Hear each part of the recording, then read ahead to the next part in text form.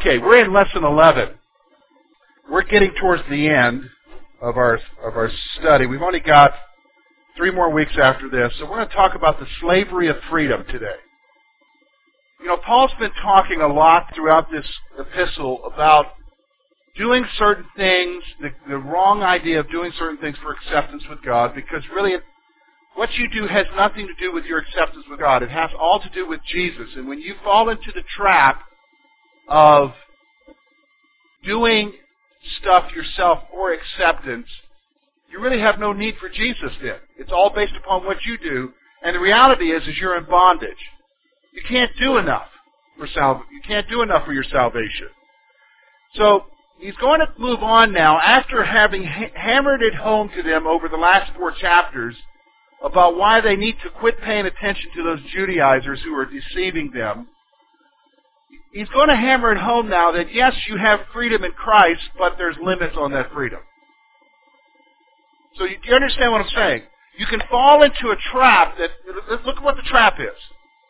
You can fall into a trap of, okay, my acceptance with God has nothing to do with me, therefore, it has everything to do with Jesus. Okay, that's great. I can now do anything I want to do because Jesus is still going to accept me and love me and forgive me. Now that's a trap.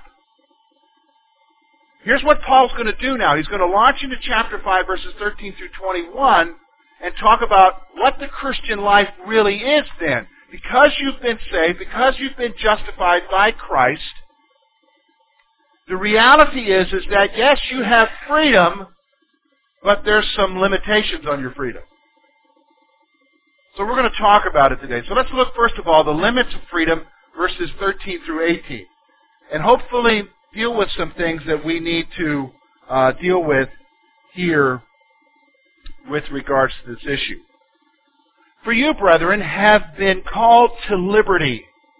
Only do not use liberty as an opportunity for the flesh, but through love serve one another. For all the law is fulfilled in one word, even in this: you shall love your neighbor as yourself. And if you bite and devour one another, beware lest you be consumed by one another. I say then, walk in the Spirit, and you shall not fulfill the lust of the flesh. For the flesh lusts against the Spirit, and the Spirit against the flesh, and these are contrary to one another, so that you do not do the things that you wish. But if you are led by the Spirit, you are not under the law. Okay, so let's talk about what he's really getting to here. First thing he's going to do is this. Paul states that we have been called or saved to a life of freedom. So the reality is, okay, the first thing is, okay, guys, you've been called or saved to a life of freedom. Does everybody understand that? You've been called or saved to a life of freedom. You don't have to get in bondage to religious exercise or ritual to have your acceptance with God. Does everybody grasp that reality? All right? You have freedom in Jesus. You're free. Now, there is a limit, though. There is a limit. Here's the limit. Our freedom is not to be used to satisfy our bodies. I mean, you have freedom. But your freedom isn't for the purpose of you doing your own thing and satisfying whatever craving you have. So, I'll give you an example of what I'm talking about. Here's a tough one, okay? The issue of alcohol. The Bible only condemns one thing with reference to the issue of alcohol. Does anybody know what that is? Drunkenness. Overindulgence, drunkenness. Does the Bible condemn you drinking? No.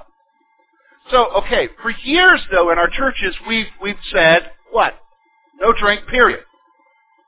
In fact, there was a movement in our country during the early part of the 20th century, which was the Prohibition movement. In fact, they even were able to bring about, there's a lesson here for some of you who want to make constitutional amendments, who brought about a constitutional amendment forbidding what? The sale of alcohol. The sale and consumption of alcohol. That was brought about by the churches. Did you know that? That was brought about by the churches. Are you aware of that? I noticed that it's everybody, you notice we still have beer distributors in town. So what happened to that constitutional amendment? It was repealed by another constitutional amendment. See, this is what I'm trying to say to you. Don't look to the Constitution to satisfy the problems in the society. So the church historically has always been against it, but the Bible doesn't really say that. So what does it say? You have liberty to drink. Is that it? Wow. Okay, let's go. Let's head on down. I don't even know if they're open this time of morning or not. But let's go. No, we can't do that, though, because there are limitations. See, while you have freedom, your freedom is not for you to indulge your own bodies. Do you see what I'm saying? Because the reality is, I give up my freedom. This is the next point we're going to see here, is I give up my freedom for the benefit of others. So, like, for instance, George has liberty. I could go, not tie one on because that's drunken. But I could drink. Here's the thing, though. Why don't I do that? I don't drink for the sake of others. I don't drink for the sake of the people in our church who have struggled with alcoholism. What kind of a testimony is that to them? I'm concerned for them that they don't go back on the wagon, fall off the wagon. I'm concerned for those who live with alcoholics. I've lived with an alcoholic. I know what that's like. Man, I have freedom. I can do it. Do you understand what I'm saying? The only thing I'm forbidden from doing is getting drunk. Which there's a fine line there. We just don't know where the line is. You understand? Because it may be 2 for you and 6 for somebody else, but it may only be half of 1 for somebody. You know what I'm saying? But see, you've got freedom, but for the sake of freedom, I've got limits on my freedom, and my limits are what? Others. In fact, that's the next point he makes here, and the very same thing. He says, our freedom is to be lovingly used for the service of what? Of others, for others. Okay, let's stop for a moment. This is the difference between freedom and I can do anything for the sake of me, which is selfishness, and freedom that I've been given by Christ for the sake of others. Do you understand what I'm saying? It's the difference of freedom for myself or freedom for the sake of others. I have the ability to do whatever, but out of love, I may choose not to do it for the sake of somebody else. Now that's really tough, because we're told to do whatever you want, baby, for you. Isn't that true? And who cares? They're just legalists. See, this is what Paul's trying to get to here. You've got freedom. Now, I used a really heavy one, alcohol. But let's be honest, alcohol is a big issue, isn't it? Hey, can I, let's not deceive ourselves.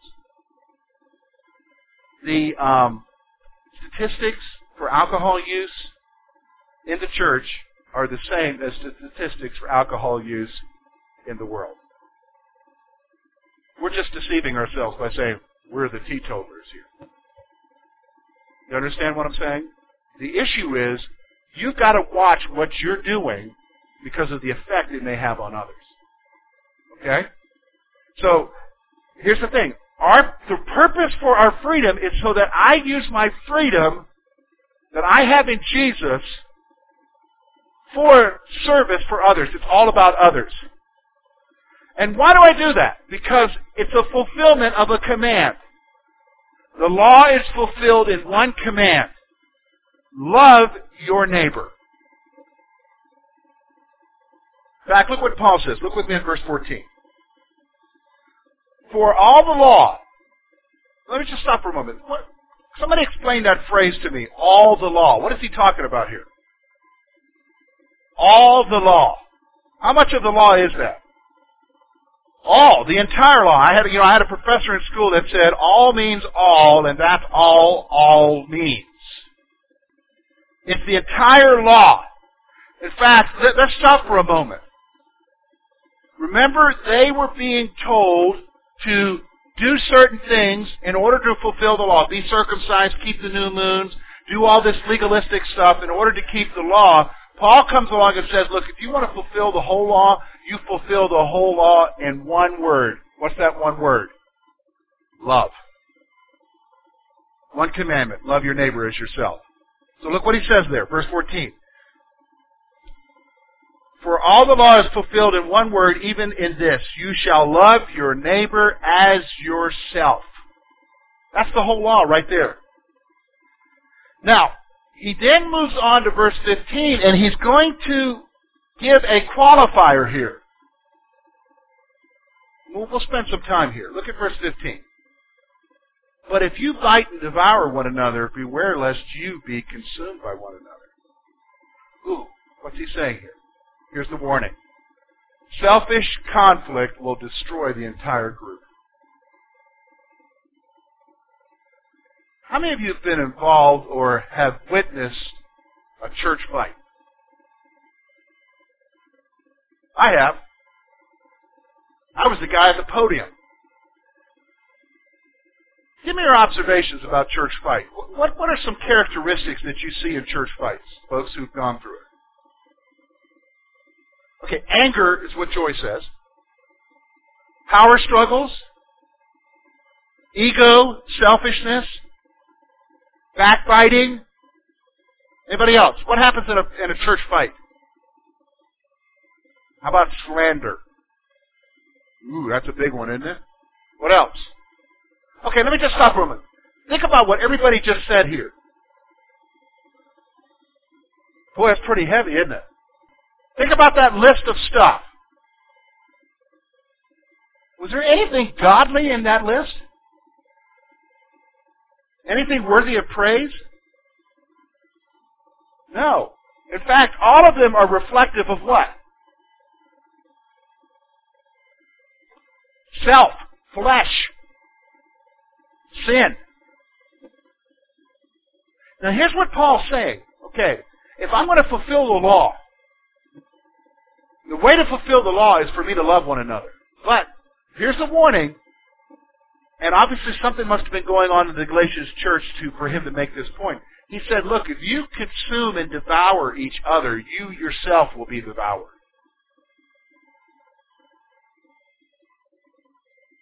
You know, there's a principle there. Have you ever met a fighter? You ever met a fighter? You know what I mean by a fighter? A fighter is somebody who's always getting involved in a scrap. If it's not a fight going on, he'll start one. You ever met a fighter? How many of you have met a fighter? We've all met a fighter. Okay. Here's what I want you to see. What usually happens to a fighter? Anybody? In the end, what usually happens to a fighter? What's that? Well, they get beat. That's a generic way of saying it. Anybody else? They usually get consumed by fighting in general. I mean, usually they start fights to bring about their point, but after a while, the fight devours them. They get beaten down. And you think about it. I can think back in church. We're talking about church especially. In church, I can think about people who were always raising issues and fighting over it and angry and vilifying people and slandering people and everything. And then eventually it all comes around, doesn't it? Stuff comes around, doesn't it? And they eventually get devoured themselves. People turn on them. And then if you notice how they act when that happens, I've noticed it. Here's what happens. Why is this happening to me? When the problem was is they were doing it to others. As long as they were doing it to others in the name of Jesus, it was okay. See, now here's the problem. Paul's saying, look, and let me just stop for a moment. Is this what Paul's saying? All of the law is fulfilled in fighting. that what it says? All of the law is fulfilled in loving each other. So he puts that warning in there. Look, guys, selfish conflict will what? Will destroy the entire group. And isn't that true? Hey, let me tell you something, folks.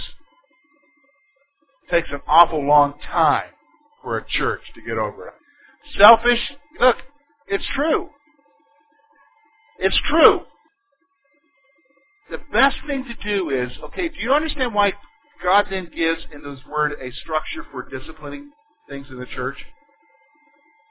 And here's the thing. Somebody who wants to start a ruckus, the power for that person comes from where? Well, not just Satan. That's true. Satan is the one who stirs them up. But the power from it comes from others who follow them. Because they stir up dissension. And they divide and conquer. And so you can have a loving church fellowship where everybody loves each other and everybody's happy with the way things are, and then you get one person who gets ticked off. Maybe he gets upset with the pastor. Maybe he gets upset with the elders or the trustees. Maybe he gets upset with the decision at the church. And then all of a sudden, and it doesn't, if you notice, they don't stand up and say, I'm sick of it. They don't do that yet. They work the network. It's the phone calls. It's the letters. It's all of it to communicate secret meetings to express their concern. And the reality is, let's be honest, we've got a lot of people here. Are you going to be happy with everybody here? No. You know, all right, here's what I want you to do. Here's what we're going to do an exercise here. I want everybody to stand up. Don't please me. I already told you you're going to get irritated with somebody, so be irritated. Here's what I want you to do. I want everybody here to find two people and say, I'm going to tick you off at some point in this church. Go ahead. That's reality. Go ahead. That's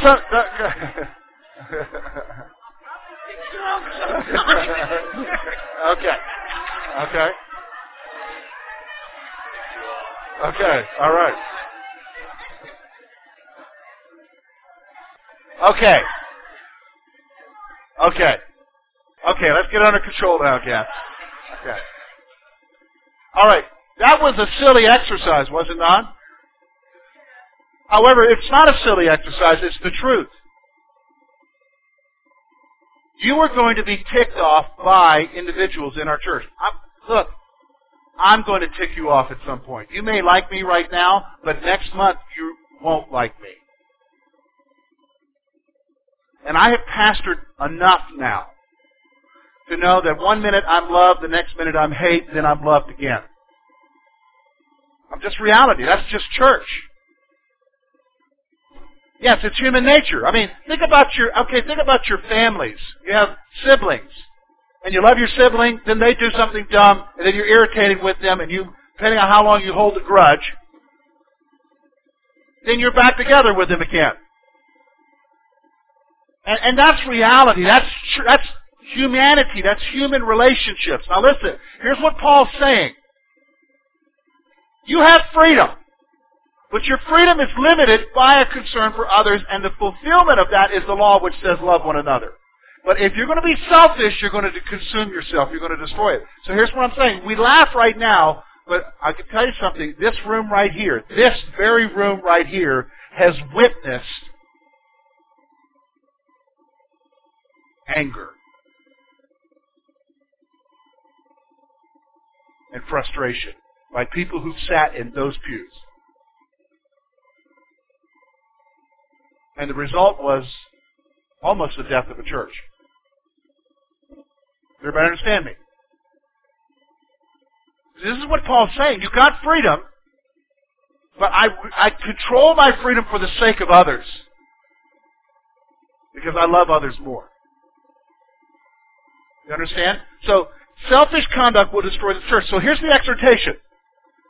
Paul calls them to live their lives guided by the Spirit. See, the issue isn't being guided by what you think is right. It's not being guided by what you want to happen. The issue is you being guided by what? Spirit of God.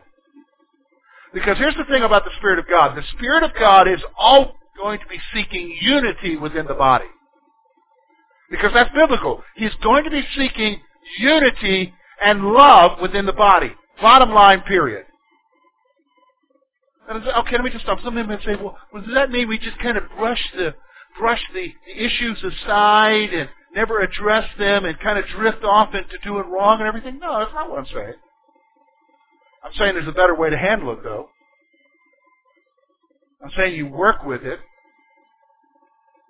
and, you submit to leadership and allow leadership to guide the church.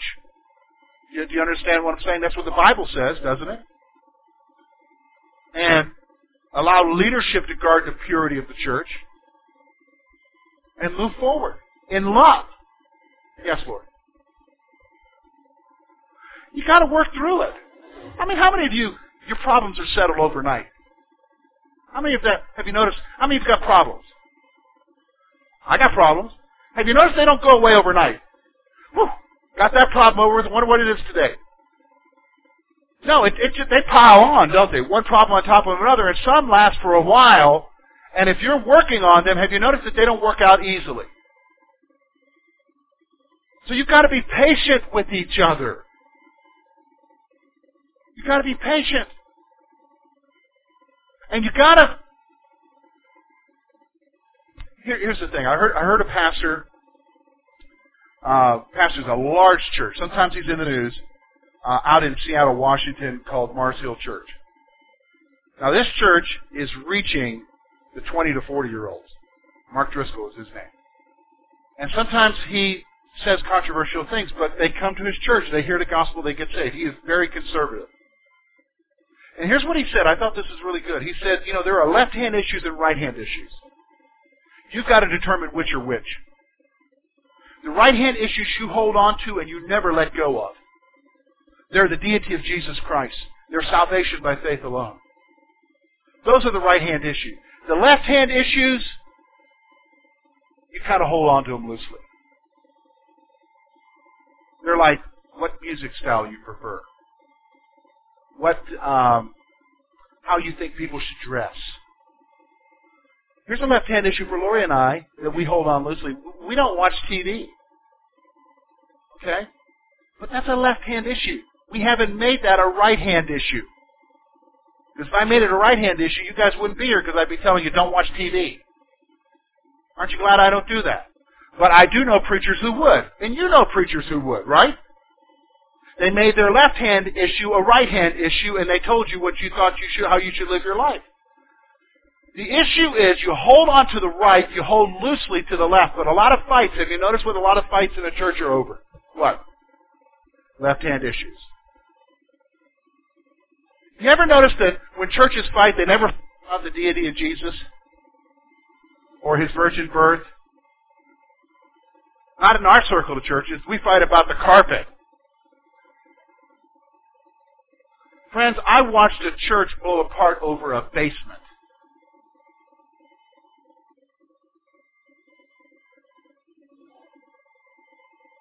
Loosely in this hand, right? Clench him in this hand. I heard Chuck Swindoll say this. When he entered into ministry, there were many things that he would die for. But he says now, as he gets older, there are only a few things that he would ever die for. And he said, those few things I'm more convinced than ever that I would die for them. But a lot of the stuff in the early years that I thought I would die for, he said, they're meaningless now. Aren't they? See, here's the thing. The issue is okay, if I'm going to hold on to these and hold on to this, I've got to be guided by something. What am I going to be guided by? Spirit. Spirit of God. Okay, let's go on.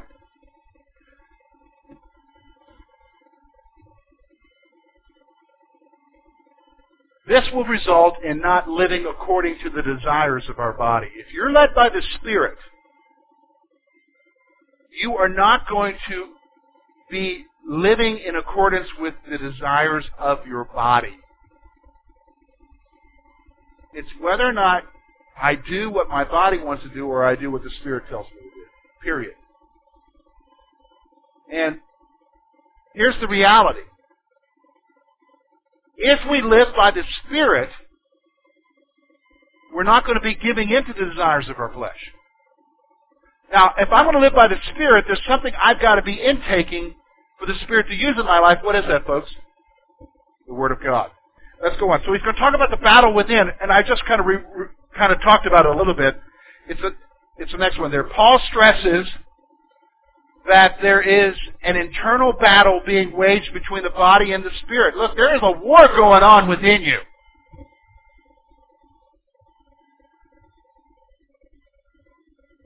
In fact, I've used this phrase before. You know, when you and I sin, we open ourselves up to a new reality. There's some truth there. Because let's say this. I'm a guy of extremes, first of all. Lori will tell you that. We get in the vehicle. Are you warm? Okay, I'll turn up the air. I freeze us out. Are you cold? I'll turn on the heat. It's a sauna. There's no happy medium with me. It's one way or the other. That's just the kind of guy I am. All right? So, let's say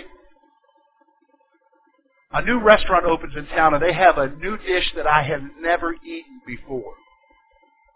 It's not even a burger. It's something even more wonderful than a burger. I can't imagine what that would be. So, I don't even know what the reality of that dish is. So, one of you guys invites me to go out to lunch. And we go there and you say, man, you have got to try this dish. It's not a burger. Life's more than a burger, George.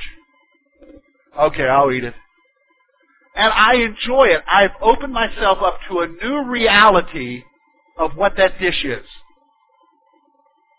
Now here's the problem. Because I've opened up myself to the new reality, here's what I've opened up. I've opened up my body to the new reality. So now, every time we go to lunch, we're going to that restaurant so I can have what? That dish. Who's in control, folks? My body. But the Spirit comes along and says, whoa, yeah, you got freedom. You can eat that as much as you want. Your acceptance with Jesus is not based upon how much you eat that. But you got to think about others.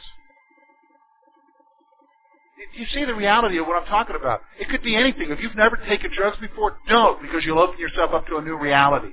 If you've not involved yourself in premarital sex, don't. You open yourself up to a new reality. If you've never involved yourself in adultery outside of marriage, don't. You open yourself to a new reality. And guess what takes over when you open yourself to a new reality, folks? Your body. See, when we open ourselves up to new realities, the war gets more intense, doesn't it? And that's reality here. Let's go on. Life in the Spirit. Here's what he's saying. This results in not doing the things that we want to do. If we're led by the Spirit, it's going to result in us not doing the things that we want to do.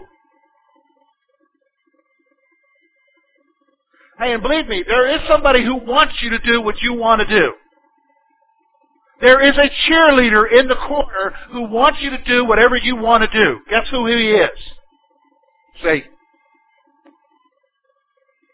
He's in the rah-rah section. Go for it, baby. Get all you can get. Live for gusto. All right, so here we go. The one who lives according to the Spirit is not bound to the law. See, if you're living according to the Spirit, you don't need to worry about the law. Because your life's going to be fulfilling the law. All right, let's look at the works of the flesh.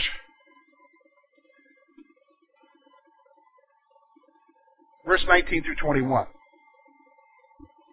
Now the works of the flesh are evident, which are adultery, fornication, uncleanness, lewdness, idolatry, sorcery, hatred, contentions, jealousy, outbursts of wrath, selfish ambition, dissension, heresies, envy, murders, drunkenness, revelries, and the like, of which I tell you beforehand, just as I also told you in times past, that those who practice such things will not inherit the kingdom of God. Okay, first of all, they're evident. Paul states that living according to the flesh is evident to all. Okay, first of all, if you're living according to the flesh, everybody's going to know you're living according to the flesh. It's going to be obvious in your life. Does everybody understand me? It's going to be obvious. It's not something that's, well, is he really Spirit-led or does he just kind of go with the flow? I really can't tell. No, you're going to tell. You understand? Because it dominates them. It's going to be coming out of their life. Period. All right? Now, here's the thing. He's going to list these details. He's going to list these works of the flesh in detail. So let's kind of go through them real quickly. First of all, the flesh is manifested in sexual immorality, moral impurity, and open indulgence. Quite a bit there, isn't it? You take that list, I've broken them down into 4 main issues of areas of sin. The first one is sexual sin, and the flesh is manifested in sexual immorality. Let me just stop for a moment. The word there is porneia, from which we get pornography. Porneia is not just with reference to adultery, it is all sexual sin, period. Whether it is self-gratification or gratification with someone of another sex or someone of the same sex. Whether it is viewing material that is wrong, all of it is wrong. It's all manifestation of sexual sin in your life. It is a work of the flesh. Does everybody understand that? So the flesh is manifested in sexual immorality, moral impurity, and open indulgence. And that last one, can I be honest with you, that's where our society is now, isn't it? Open indulgence. Let me just stop for a moment. I don't watch TV. You need to be aware of what you watch on TV, but I do know this about TV. It is very, I just saw this. There's several different public discussion groups that are out there that are not Christian, and one was referring to the fact that most TV shows make it very commonplace for a person to have an affair. And that's acceptable. And you're watching that. Yeah, you are. You just have grown desensitized to it. And so it's acceptable for you to enter that in. Oh yeah, that just happens. It's okay. No, it isn't. God doesn't like it. Okay? Let's go on. Here's some religious sins. We're going to talk about sexual sins. Here's some religious ones. The flesh is manifested in false worship and the manipulation of evil.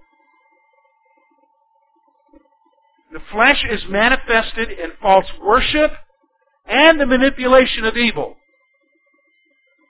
Here's some relational sins. The flesh is manifested in our hate, dissension, and open rage. It's manifested in our hate, in our dissension, and open rage. Here's the other one.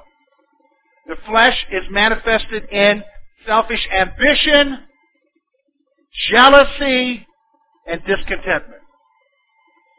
Now, let's just stop for a moment. You might say, well, I'm not worried about that. Not worried about that stuff that's happening in that first one, that sexual stuff. I'm okay there. And that false worship and manipulation of evil, I'm not a sorcerer or a warlock. I'm not really worried about that one either. And I don't have an anger problem, and I'm not raging. I'm okay there. Well, let's just stop for a moment. And maybe you don't have a problem with ambition, and maybe you're not jealous, but let's ask yourself a question. Are you discontent? And all it takes is for us to just get in our cars and go over to Walmart and realize the reality of that. Okay? Let's go on then. Here's the other one. Addictive sins. The flesh is manifested in the addiction to alcohol.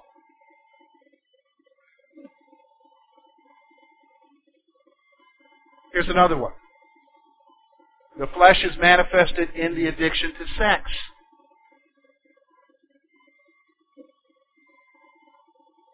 Now, let me just stop for a moment. I want you to look in your Bibles. And you might be here, and there might be somebody here that's read through that entire list and says, I'm okay, nothing here, I fit into. I want you to look with me at verse 21. There's a little phrase there. There's 3 words. It says this. He goes through this whole list, and then he says this, and the like. It's like he could go on forever and ever continuing to list them, but he's trying to say, guys, all sins are a manifestation of what? The flesh. And the like. So nobody here is perfect. We're all real, right? Okay, here's the thing. So here's the principle. Paul makes that point, makes the point that those who manifest these behaviors are not saved. Here, I need to stop and just reiterate this to you. Profession does not mean possession. Simply because somebody says they love Jesus and they prayed a prayer with grandma does not mean they're saved. What does their life evidence? And so, okay, as a 5-year-old, they prayed a prayer with grandma, but ever since then, they've been living like hell, and here they are at 50, and they've got a couple of girlfriends on the side, plus a wife, cheats on his boss, and his name's Bubba. Tell me what Bubba's condition is. Is he going to heaven? No. Why? Verse 21, last part of it. Here's what he says. And as I've told you in times past, that those who practice such things will not inherit the kingdom of God. That is reality. So, Paul makes the point that those who manifest these behaviors are not saved. All right, next week we're going to look at what life in the Spirit is. We're going to look at that in Galatians 5, verses 22 through 26. So let's close our time in prayer and get ready for the morning worship service.